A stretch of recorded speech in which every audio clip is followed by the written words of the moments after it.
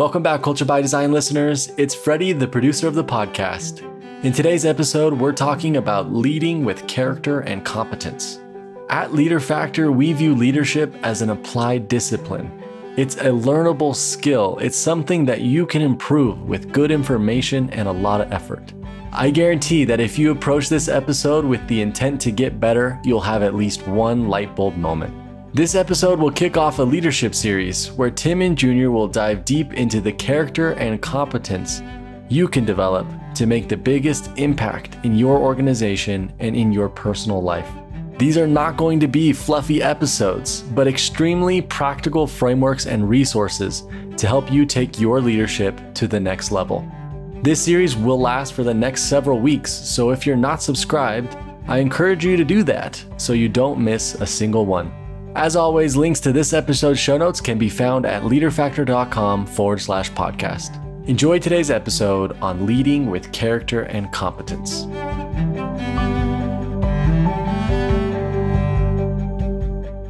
Welcome back, everyone, to Culture by Design. My name's Junior, and I'm here with Dr. Tim Clark.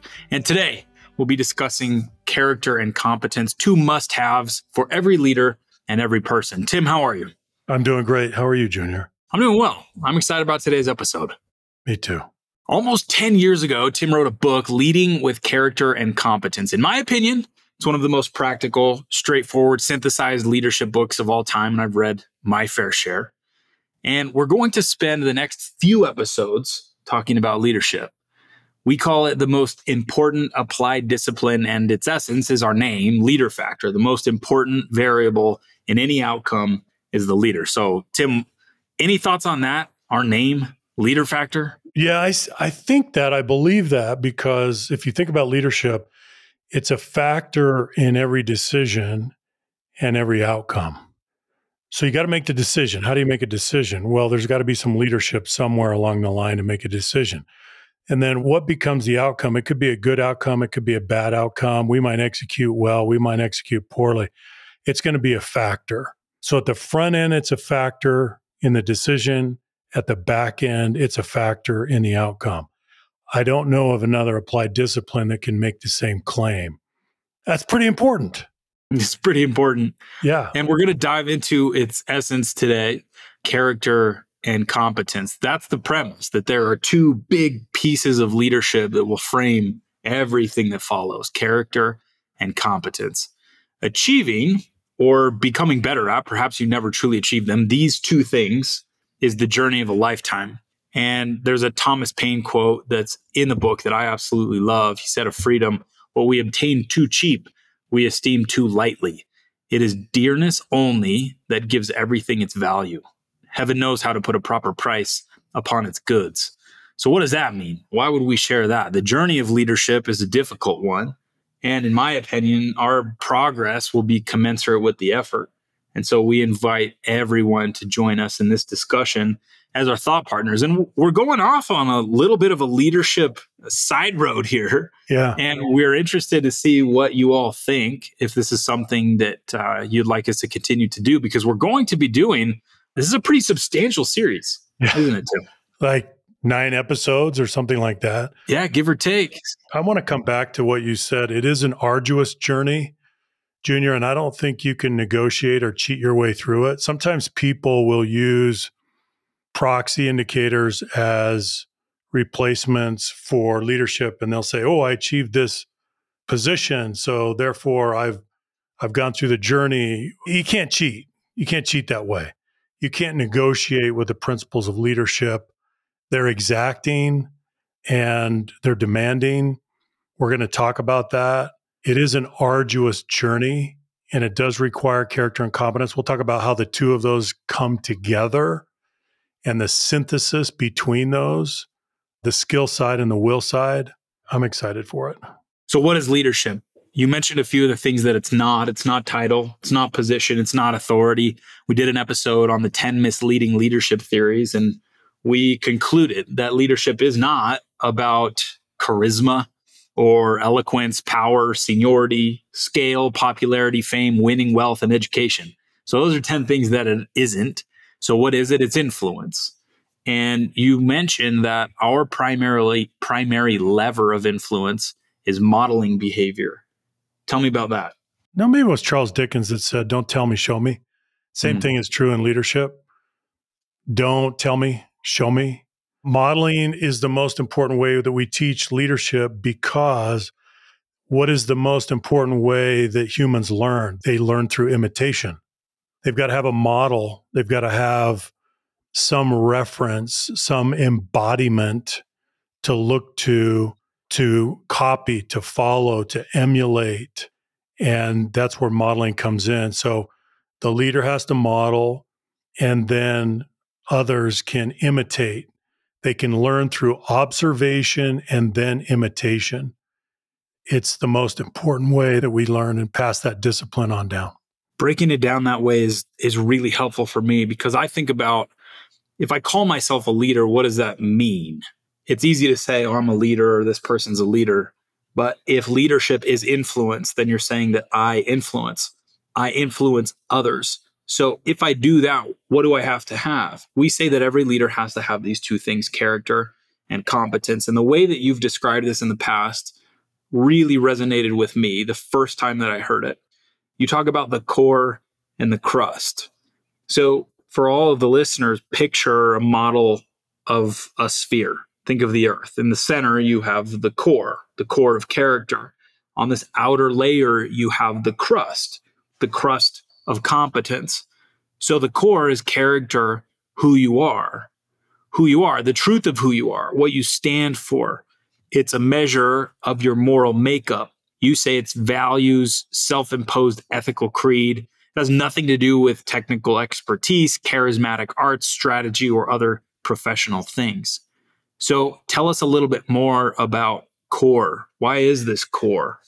Its core refers, Junior, to the way that you govern yourself from the inside out.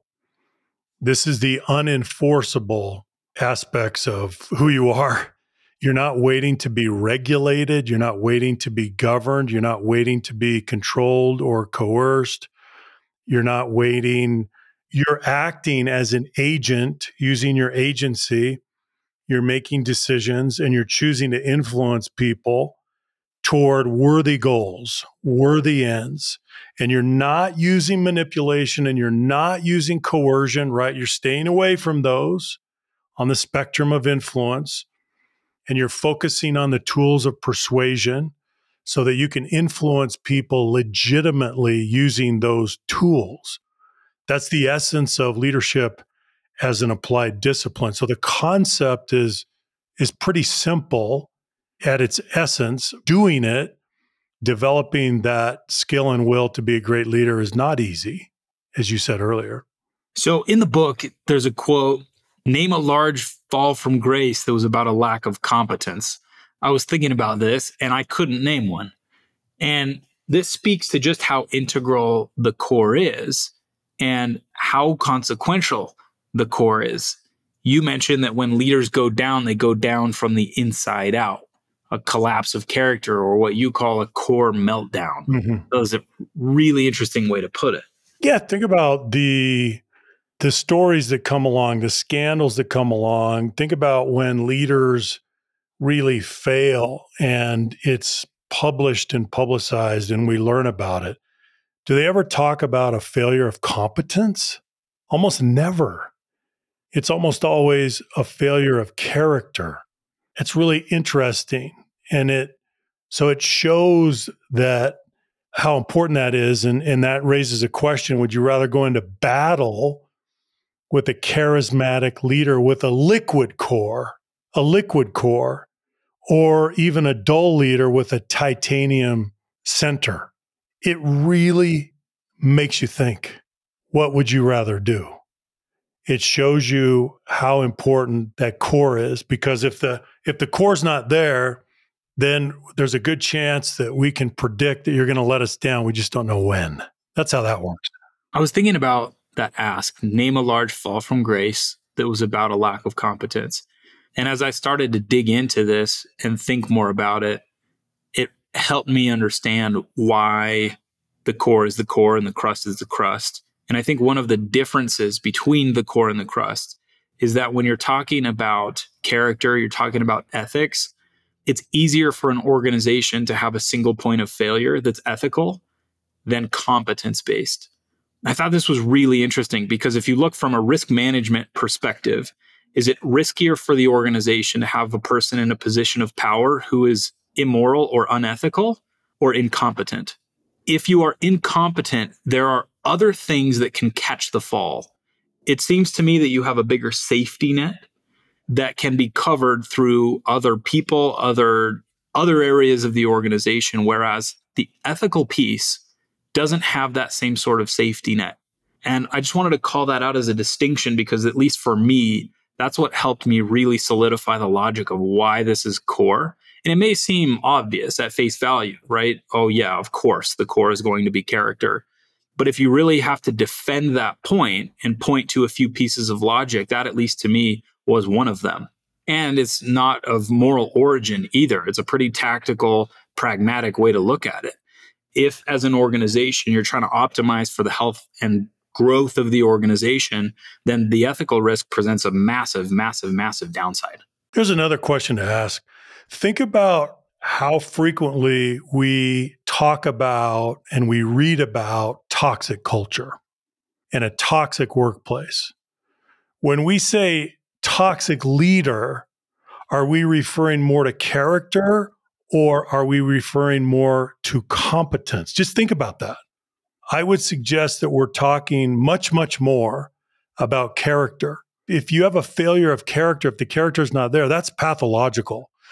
And you are spreading that pathogen.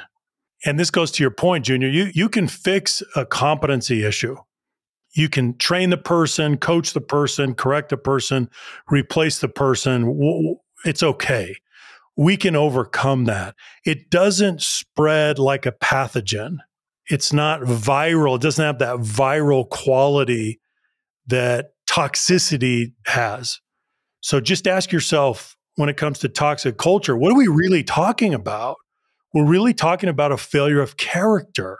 So hopefully that creates more clarity as we talk about the difference between these two aspects of leadership. Here's a quote from Thomas Macaulay that I think is really good. It is not necessary to my happiness that I should sit in Parliament, but it is necessary to my happiness that I should possess in Parliament or out of Parliament the consciousness of having done what is right. The question that I think about here is, can you sleep at night? Regardless of the position that you occupy, regardless of how skilled you are, regardless of how other people think you are skilled, can you sleep at night? Because at the end of the day, you have to be at rest with your behavior. So here are some stats that I think are pretty interesting. And then I want to go into the overlap between character and competence. But here are some stats. A global survey by EY found that 42% of employees had observed misconduct in their workplace over the past year, and I'll define what that is, with 10% reporting that they had personally engaged in unethical behavior. 42%. So what is this misconduct that they're talking about? This is how they categorized it. Misuse of company resources, such as using company equipment for personal purposes, abusive behavior such as bullying or harassment, discrimination, such as bias against a particular race or gender, lying to employees or customers, conflicts of interest, such as favoritism or nepotism, bribery or kickbacks, theft or fraud. So that's a list of 7 things that 42% of employees said that they had observed in their workplace over the past year, and 10% of them saying that they had personally done those things. How about that? It's astonishing. So what that helps us understand is that a big proportion of the leadership population is what we would call venal. That means that they can be bought, right? And so at some point, they're a human vending machine. Put in your money and get what you want. Now, I know that's crass. I know that doesn't sound very good, but essentially that's what we're saying is that you're for sale. You're venal. But what you have to get to as a leader is you have to get to a place where there are some things that are simply not for sale. They are not negotiable. They're non-negotiables. That only if you get to that point can you achieve that combination of character and competence that we're talking about. And Junior, I want to I want to talk about how we have the character side, we have the competence side, but at some point, those become complementary. There's a synthesis between the two, and certain attributes of leadership, certain leadership traits or attributes or characteristics are actually a function of both character and competence because they have bled into each other. I'll give you three that I wrote down. Now think about this. This is so fascinating.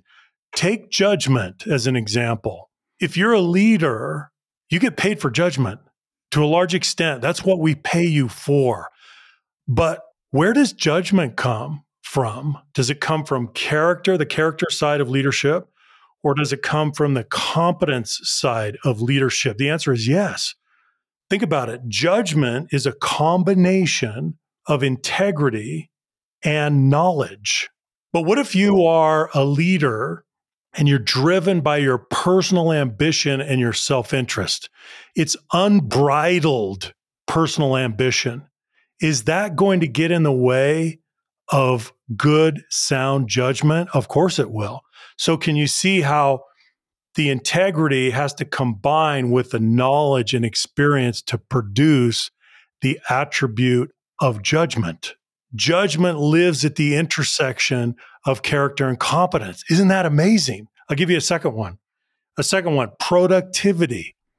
Think about productivity. Productivity is a combination of discipline, which is largely a function of character, and skill, which is a function of competence. So you're bringing discipline and skill together to produce productivity. Again, there is a leadership attribute that lives at the intersection of these two domains. I'll give you one more. Here's the third one: collaboration. Well, we all know, especially in the 21st century, in this decade, that we need collaborative leaders. If you're not collaborative, you're not going to get very far. Well, how do you become collaborative? Collaboration is a combination of humility and communication. Isn't that interesting? Humility on the character side, communication on the competence side. So again, it lives at the intersection where there's a synthesis between character and competence to produce effective collaboration in a leader. It's not one or the other. So they become, to use the phrase of, I think it was Stephen Jay Gould, the great biologist at Harvard, they become overlapping magisteria. They overlap as domains. And that's where the magic happens. When you bring those two together and you've developed enormous character and enormous competence and you bring them together, watch out. You're going to be quite an effective leader. Those are just some examples. Well, if you take those traits and you remove the character, they become dull, they become lifeless, they become colorless and dry. It's the core, the character that give them that vibrance, that give them that color, that give them the motivational component. If I think about people who exhibit those behaviors, they're people that you want to follow. Yeah. And it's not artificial. It's not just charisma. It's something that's deeper than that. You can feel that. Mm-hmm. And so often we're bereft of those things. So let's continue with a couple of these numbers to help prove that point. So a study by the Institute of Leadership and Management found that 57% of managers had witnessed unethical behavior by senior leaders in their organization. It's a big number. Talk about modeling behavior. Talk about tone at the top. Talk about patterns. Talk about normalization. Again, why do we say the leader factor? Because that's where so much of this lives, is at the level of leadership. And the higher you go, the more impact you have, the more scalable your influence needs to be, or is by nature of your role, for better or for worse, depending on how good we are in core and crust. So here's another. The EY survey that I referenced originally also found that 56% of employees, talk about venal, said that they would be willing to compromise their personal ethics in order to advance their careers. Just let that sink in for a second. Yeah. Over half And do you want to follow those leaders?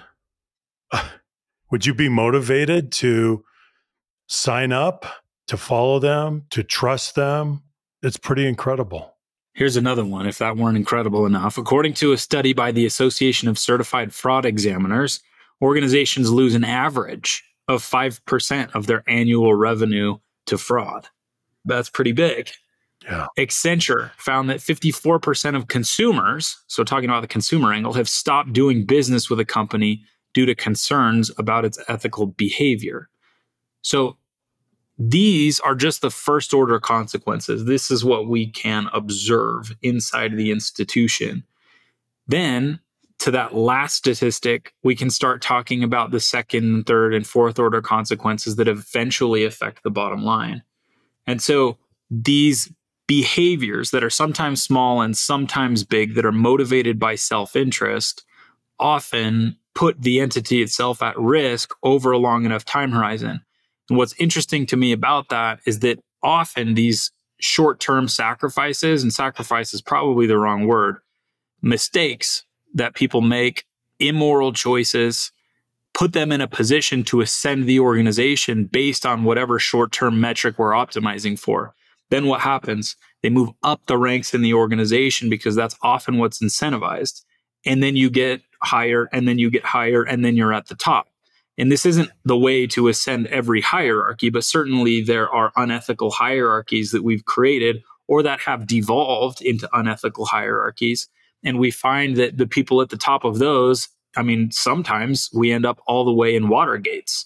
And that is a preventable, predictable thing based on what the organization is incentivizing, based on what it is the institution thinks about how important core is.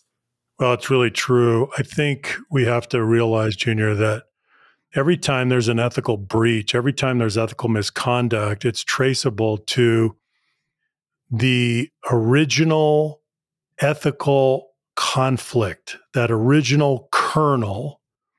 It was a moment of truth when a leader said, I'll go this way or I'll go this way. And then it goes from there.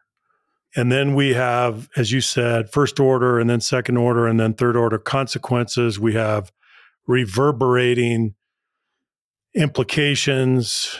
It goes from there. But if we trace it back to its origin, it always does begin with a simple choice at that moment of truth where there's a conflict. And usually it's a conflict between personal interest and the interests of the organization. There's a collision.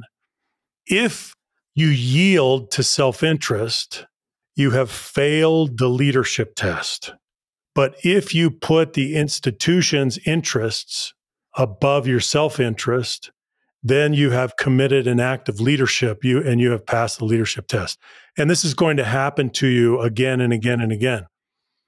And what's interesting is that the big ethical breaches, when we get into big trouble, they still started small. No one could have forecasted the magnitude of what eventually happens when we have a big problem.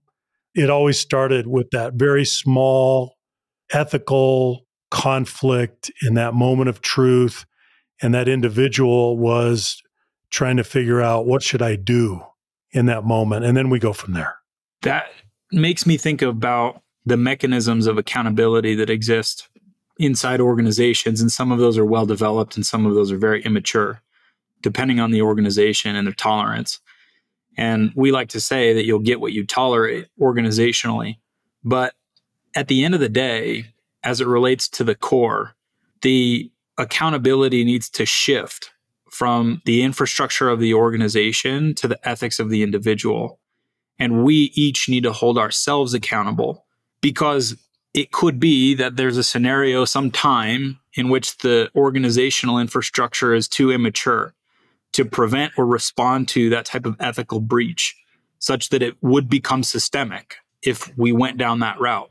And so what you tolerate is true on a personal level. And if you tolerate unethical behavior yourself, that's what you'll get in yourself. And you can predict that that's going to be your own behavior. And so that tolerance needs to live at the level of the individual. And that's a very difficult thing to do, to scale. But certainly inside the organization, we need to have measures in place to, one, disincentivize that type of behavior, because there are often always really strong incentives that we need to look at and consider. And then two, there need to be consequences when those sorts of things happen. Because if they don't, then we need to average out the ethics of the organization. And chances are, well, you saw the statistics, 56% say they're willing to compromise their ethics in order to advance their careers. So obviously there needs to be some sort of institutional accountability. But this is a very interesting topic to me, because we have these two domains of the institution and the individual. And there can be dissonance between those two things. And I also want to call out to your previous point that often it's a collision between personal incentive and an organizational incentive, or personal interest and an organizational interest. But which one is ethical can change. It could be that the organization's interest is unethical, and you as an individual inside the organization at large, or a department or a team, need to stand up and say, hey, that's not okay. And so the dynamics can change, the incentive structure can change, but what doesn't change? This idea of core. I'll give you a case study, Junior. Please. There's an organization that we've worked with for more than a decade. It's an organization that I admire very much. I think it's one of the best run organizations in the world. It's a Fortune 500 corporation. I won't name the corporation out of the interest of confidentiality, but they have a DNA, an ethical DNA that says there's never a wrong time to do the right thing. And they repeat this again and again and again. And it comes down from the top. It comes down from the chairman of the board. It comes down from the CEO. And they reinforce it. And so when there's a little problem here or there, and someone says, well, I was just trying to get it done, and we're always going to make it happen no matter what, they're always stopped mid-sentence. And the leader will always say, well, hang on a second. What did you say? That's not how it works. Sometimes ethical behavior is expensive. Sometimes it's going to cost you something. It's going to cost you in profitability. It's going to cost something, but you're going to do the right thing. So in this culture, the DNA is don't even think about a shortcut. We don't do shortcuts. We don't do shortcuts. We don't do anything to deceive or manipulate or exploit or take advantage of the customer or any stakeholder, and certainly not any shareholder. That's not who we are. That's not what we do. But that DNA has to be modeled, and it has to be reinforced again and again and again. It's perishable. The job is never done, but that's the DNA. So you may want to ask yourself, for listeners out there, what is the ethical culture of your organization? How ethical are you? And what ethical norms and standards do you reinforce? Do you hold people accountable against? What are they? Right? And is it, hey, we'll make it happen at any cost? Is that the mentality? Because if it is, you are tacitly, implicitly motivating your people to cut corners. That's what you're doing. And they will. If there's enough pressure brought to bear, right? Why do people engage in ethical breaches? Well, there's a lot of reasons. There's pressure, there's stress, there's career advancement, there are metrics, there are all kinds of interests, right? There's compensation, there's your socialization, there's peer pressure, there's the example of your boss. There are all these factors at work. People are highly, highly influenceable. They're highly influenceable when it comes to ethical behavior.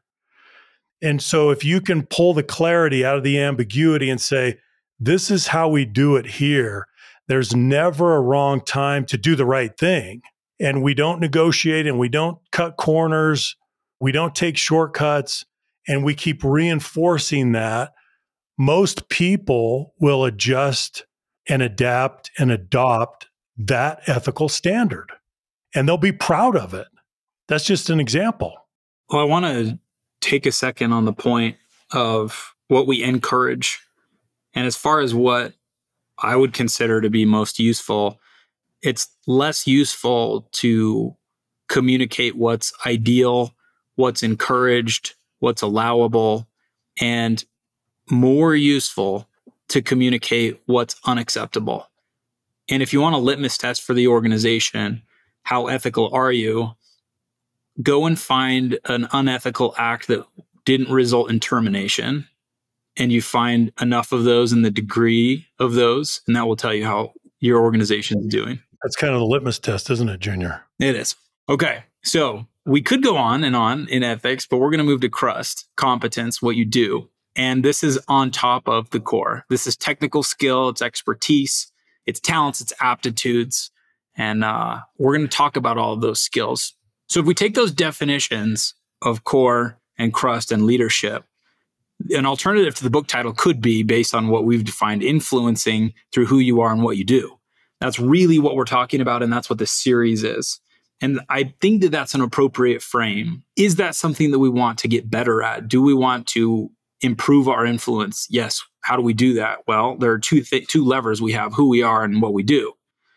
So we talked about the fact that not all of these are ultimately developed in every person. We don't always have perfect competence and perfect character. There are 4 main combinations that we want to lay out. So we're going to take the next few minutes to talk through those. And then we're going to talk about solution. What are 4 things that we can do to improve across these areas? So to the combinations, we have what we first call the failed leader: low character and low competence. So these are people that refuse to hold themselves accountable. They ignore feedback. They have virtually no delayed gratification. They have almost no earned achievement. And the one thing they do have, which Tim pointed out, is entitlement. That's the one thing. So any status or position they gain is through favor trading and flattery. I loved the way that you put that. So tell us a little bit about these failed leaders, this combination of low. Yeah, low is a very dangerous place. You can't be successful, but you haven't yet got to a place where you're willing to pay the price, right? Leadership, as we like to say, Junior, find the price, pay the price. There's a price on leadership, and it's not free, and it's a very challenging discipline. So you have to be willing to make that journey. If you are afflicted with entitlement, that's going to work against your ability to make progress as a leader. Entitlement is a pernicious thing. It's very dangerous to the applied discipline of leadership, because you've got to develop capability on the character side and on the competence side, and then bring those together. And over time, there's got to be development. There's got to be progress in both of those areas.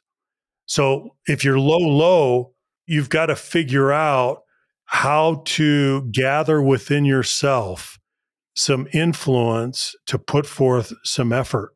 I really don't know what else to say about it, right? But Junior, we see leaders who crave rank.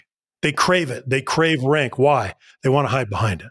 They don't want to pay the retail price of leadership. They want to get it free. So if they can somehow get some rank, then they might be able to hide behind that and enjoy the benefits and the rewards and the glittering path of leadership, or so they think. So here are a few more patterns. They crave rank so they can hide behind it. We've talked about that extensively before. They advocate for privilege based on position and connections because they can't claim leadership on merit. So when you pay attention to what these leaders say, they're very easy to snuff out. Counterfeits, imposters, they can be bought, and I like to think they're not usually very expensive. Number 2, ineffective leaders, high character, low competence. So this is a good person who lacks skills. And usually it's a lack of drive, not intellect. They can be procrastinators. They can refuse to leave their comfort zone. If you do solve for drive, though, these leaders get better and better and better over time. It's almost impossible not to if you add the effort piece. So this is an interesting combination to me, and a combination of tremendous potential. It is, Junior. And if you can't find the drive, then you end up leading a rhetorical career where you just try to get everything done by talking. Because what else can you do? You haven't developed the skills, you haven't paid the price. So you become a rhetorical leader. You've probably met leaders like this, many of you listeners, where it becomes all about talking. That's what it is. It's about connections. It's about networking. It's about rhetoric. But that's a pretty sorry substitute for leadership. One of the patterns that I also see is that they're fascinated by historical achievement, and they'll talk about the good old days, and they'll talk about the golden era, and they'll talk about this one time we did this one thing and we achieved this thing, 30 years ago, because nothing's happened since then. And to me, there's a distinguishing characteristic of the leader of 2030, and that will be those who have the drive to keep their learning pace high enough to stay afloat amidst these technological changes. So what does that mean? In my opinion, it means that a lot of leaders are going to be found out in the next 5 years that we will then lump in the ineffective leader box of high character, low competence, because they cannot keep up, because it is a whirlwind right now. I love the connection that you've made between drive and learning. Without the drive, you're not going to achieve the learning. And if you don't achieve the learning, you're going to fall behind. And that's just happening faster now, right? Yeah. And if you ask yourself the question, if the drive doesn't go towards learning, what does it go towards? Yeah. I don't know. You can go bang your head against the wall forever, and you're not going to learn that that's the wrong wall, or that there's a ladder, or that you should go around it. And so that's a dangerous, dangerous thing to do. So let's say 40, 50 years ago, you get an MBA and you're more or less set for a professional lifetime. And depending on your industry, maybe 2 lifetimes. That's all you needed. You're set. You got the tools that are relevant, and you can just go to work and do your thing forever. And you don't have to learn much more than that. Not today. No. And some industries more or less than others, but a long time ago, you didn't have to worry about the technological advancement at this rate. You didn't have to worry about globalization at this rate, or, the lens of inclusion and cultural impact and all of these other nuances that have been added to leadership, which in the past was maybe almost purely competence-based. So it becomes really interesting to me that the nature of where we are today has an effect on leaders that in the past it absolutely has not. So this one, I think we need to really pay attention to. And here's an operating assumption for you that I think is an appropriate lens. Just assume that you're in this box. If you know that you're high character, just assume that you're low competence. Because what's the other assumption? The other assumption is that you're high competence. And that's a good assumption, I think, for confidence, for taking that next step into the fog. There's some utility there. But it's probably better to approach it from the expectation that there's more that I can learn. And maybe it's not that you have low competence. That's not maybe the appropriate expectation, but just understanding that there's a deficit always between where you are, your current skill set, and where you could be, and where you arguably should be in order to achieve whatever it is you're after. Yeah, I agree with that, Junior. There's a gap, and you should always be working to close the gap. So here's the next one. Dangerous leaders, low character, high competence. Here's a quote, Teddy Roosevelt. Courage, intellect, all the masterful qualities serve but to make a man more evil if they are merely used for that man's own advancement. And Buffett. In looking for people to hire, you look for 3 qualities: integrity, intelligence, and energy. And if they don't have the first, the other 2 will kill you. I love that quote. These 2 quotes are amazing. They're amazing. And in the Buffett quote, if you don't have the first, integrity, the other 2 will kill you, intelligence and energy. So how do we get killed by the other 2? Because the first one can be hard to screen for. It's a lot easier to look at energy, Get a sense for someone's energy than it is to get a sense for someone's integrity. Yeah. And if they are highly intelligent and have high energy and they're incentivized to move up, they can probably hide the integrity a little bit better than people can hide the energy or intelligence if they have the integrity. So this one I think is very fascinating. And obviously that opinion comes from some experience, some perspective. Right. So we talk about the dangerous hires, and I just wanted to call out to the charisma hire. We talked about this in a couple of LeaderFactor notes and podcast episode here and there, but these can be high EQ folks relative to the awareness and influence skills, but with poor intent. So the charisma hires often lurk in this category of dangerous leaders. It's not causal and it may not even be correlated, but I've seen a little bit of a pattern here that I think is worth calling out, that often that charisma can hide some of what's underneath they don't want you to see. Not always the case, but worth calling out, I think. Junior, I've done this twice in my career where I made 2 big charisma hires. And I can't tell you the buyer's remorse that I had after. I can't tell you how painful it was to go through the process and then finally move these folks out of the organization.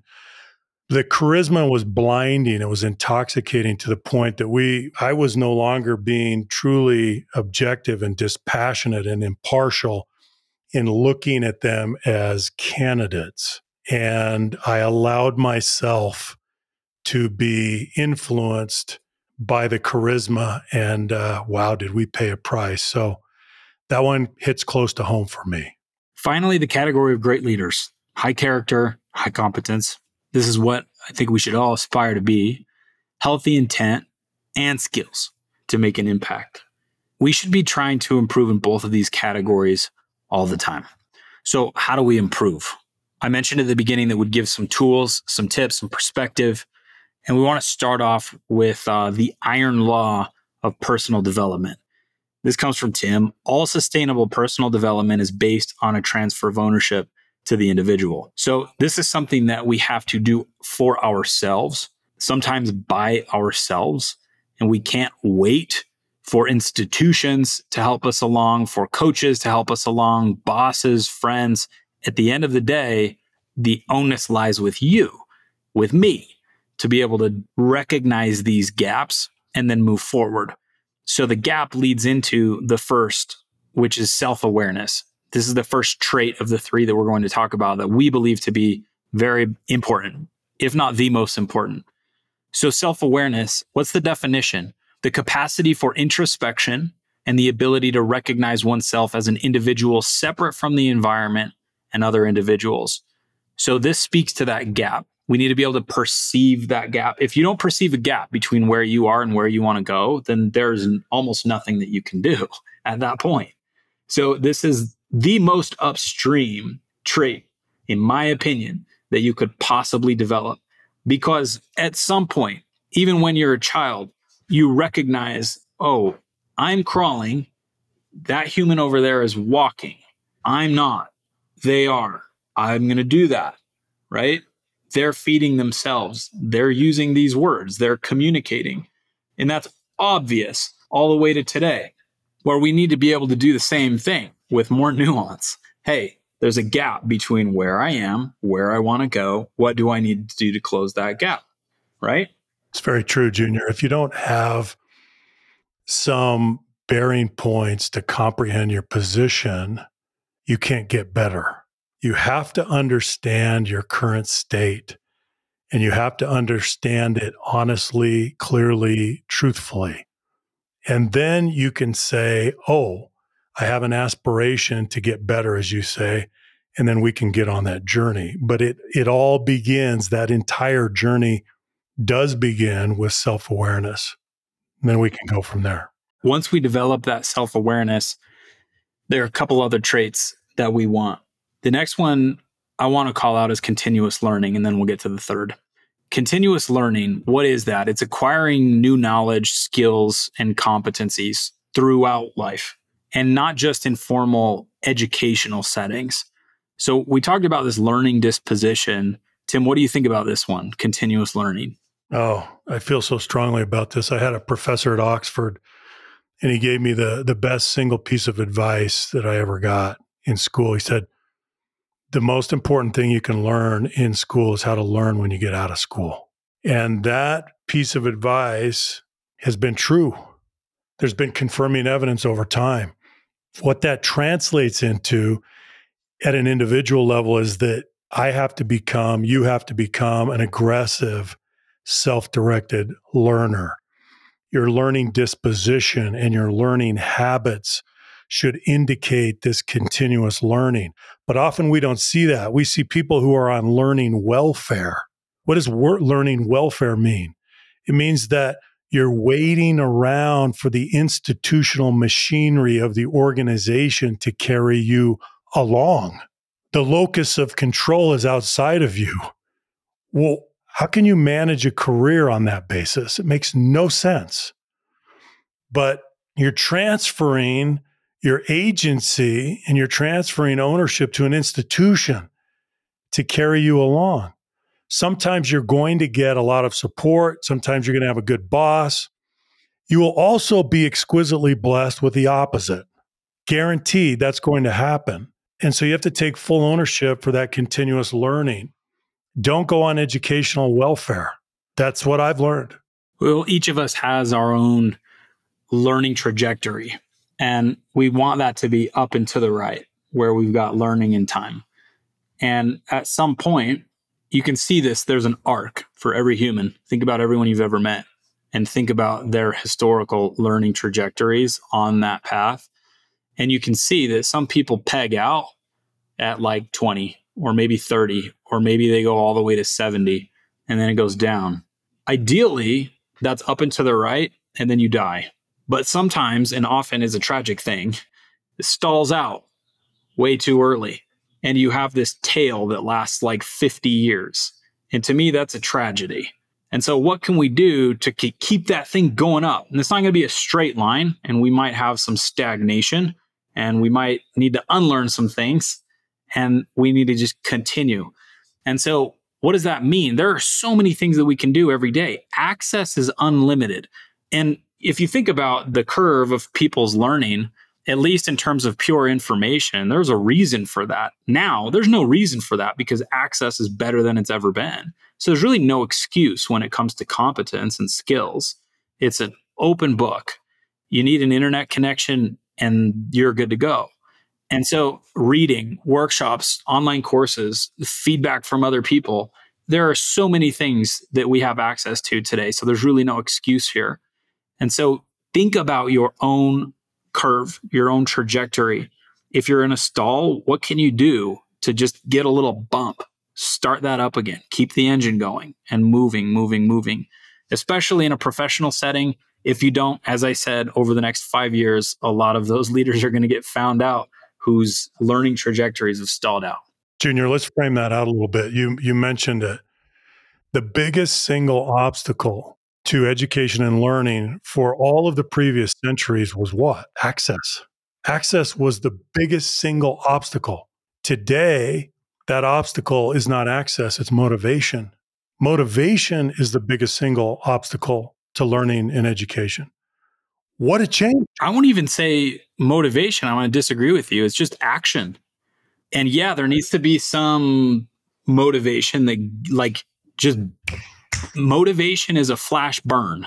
Yes. Right. And it can get you going maybe one time or two times, but we're talking about an entire lifetime. What can motivate you such that you would act every day deliberately to keep that curve moving? It's that just step to open a browser. I mean, think of the AI tools you have at your disposal today that didn't exist 6 months ago. Yeah, it's unbelievable. Unbelievable. As a learning tool. Yeah, it's absolutely incredible. Think about how that's progressed in 6 months, the last 6 weeks. Extrapolate that rate of change into the future, and there really will be no excuse. Yeah. So that one's huge, continuous learning. So the last one, authenticity. This might sound weird. In a group of 3 things, why would we choose authenticity? And I wanted to end here. So what is authenticity? It's the quality of being genuine, true to oneself, and not pretending to be someone or something that you're not. You're comfortable in your own skin. This one I think is so important for leaders because humans are so good at smelling intent. And so if this isn't there, if you're trying to fake something, if you're trying to be duplicitous, even surface, you're going to lose people. Yeah, you're going to lose people. They're not going to hang with you today. No, you need to be able to present yourself in all your imperfect glory, all of your flaws. That's right. And I think, Junior, the reason that we're putting this forward as the final recommendation is because we already know that insecurity is the universal condition of the human family. We know that. But if you're in an environment that's so dynamic and changing all of the time, how can you be comfortable as a leader in that environment? You're not going to be on top of everything all the time. You can't subscribe to the leader as expert model. You can't be the oracle. You can't be the repository of all the answers. And so how can you be effective? You're not going to be on top of it. Somehow, some way, you've got to figure out how to be accessible, how to be relatable. People have to be able to connect with you. And if they can't, they're going to disengage and you will not have their hearts and minds.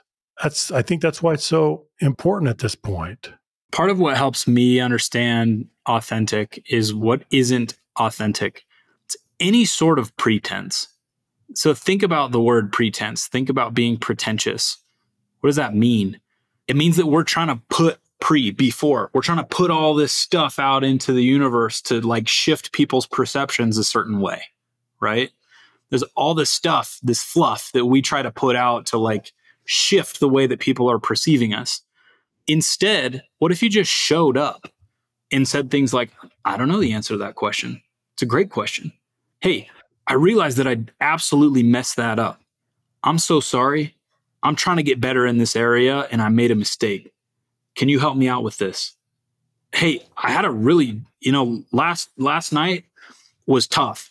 I was working on this project and this thing happened and I wasn't sure what to do about it.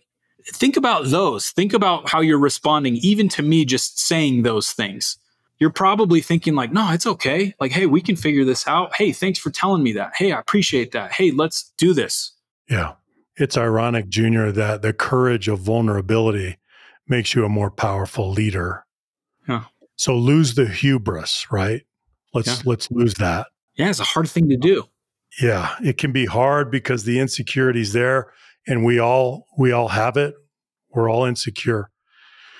But I think that step by step we can overcome that and present ourselves with all of our flaws and our weaknesses. But it's okay because people can see the strengths as well and they can relate to us and they're willing to go into battle together. So those are the three: self-awareness, continuous learning, and authenticity. Now, our invitation to you is to take these three things into the subsequent episodes as you join us in this series. And if you do those three things, if you come with some awareness, with whatever you have, and hopefully the intent to develop some more, and a learning disposition to try and pull some things out of these episodes that you can go apply, and then the lens of authenticity to go and apply them, which is going to take some vulnerability, then I think we will all come out better leaders. So as we mentioned at the beginning, this is part one of a series on character and competence. So in the subsequent episodes, we'll be taking this frame that we've kind of built out today of core and crust, character and competence, and diving deeper into each. So the core is made up of 4 cornerstones, and this is the next layer: integrity, humility, accountability, and courage. We're going to be talking about each one of those. And then in crust, there are also 4 cornerstones: learning, change, judgment, and vision. So you can see we're talking about character, these core components, and then we're going to get into some skills, which are very, very important. And if we can get even marginally better in each of these 4 cornerstones across core and crust, we're going to be better leaders. We'll be able to have a better, healthier influence, and we'll be able to do that at better scale. So if that's something that you're interested in, then join us in the subsequent episodes. I'm really excited to kick off this series. Tim, any final thoughts? I'm really excited for this series. As you mentioned at the beginning, Junior, leadership is the most important applied discipline in the world. It's a factor in every decision and every outcome. No other applied discipline can make that same claim. So I think it's worth our attention. It's worth our effort. It's worth wrestling with this and trying to get better. Well, we're excited for this, to join you in this journey, on the mini journey across a few podcasts, and that's great. But on the macro journey of becoming a better leader over years, over a very long period of time. So thank you everyone for your time, for your attention. We appreciate you and your listenership. We're thankful for all that you do in the world, and we're here to support you. You can always reach out to us at leaderfactor.com. If you liked today's episode, please give us a like, a review, share it with someone who might find it valuable. And with that, take care, everyone. We'll see you next time. Bye-bye.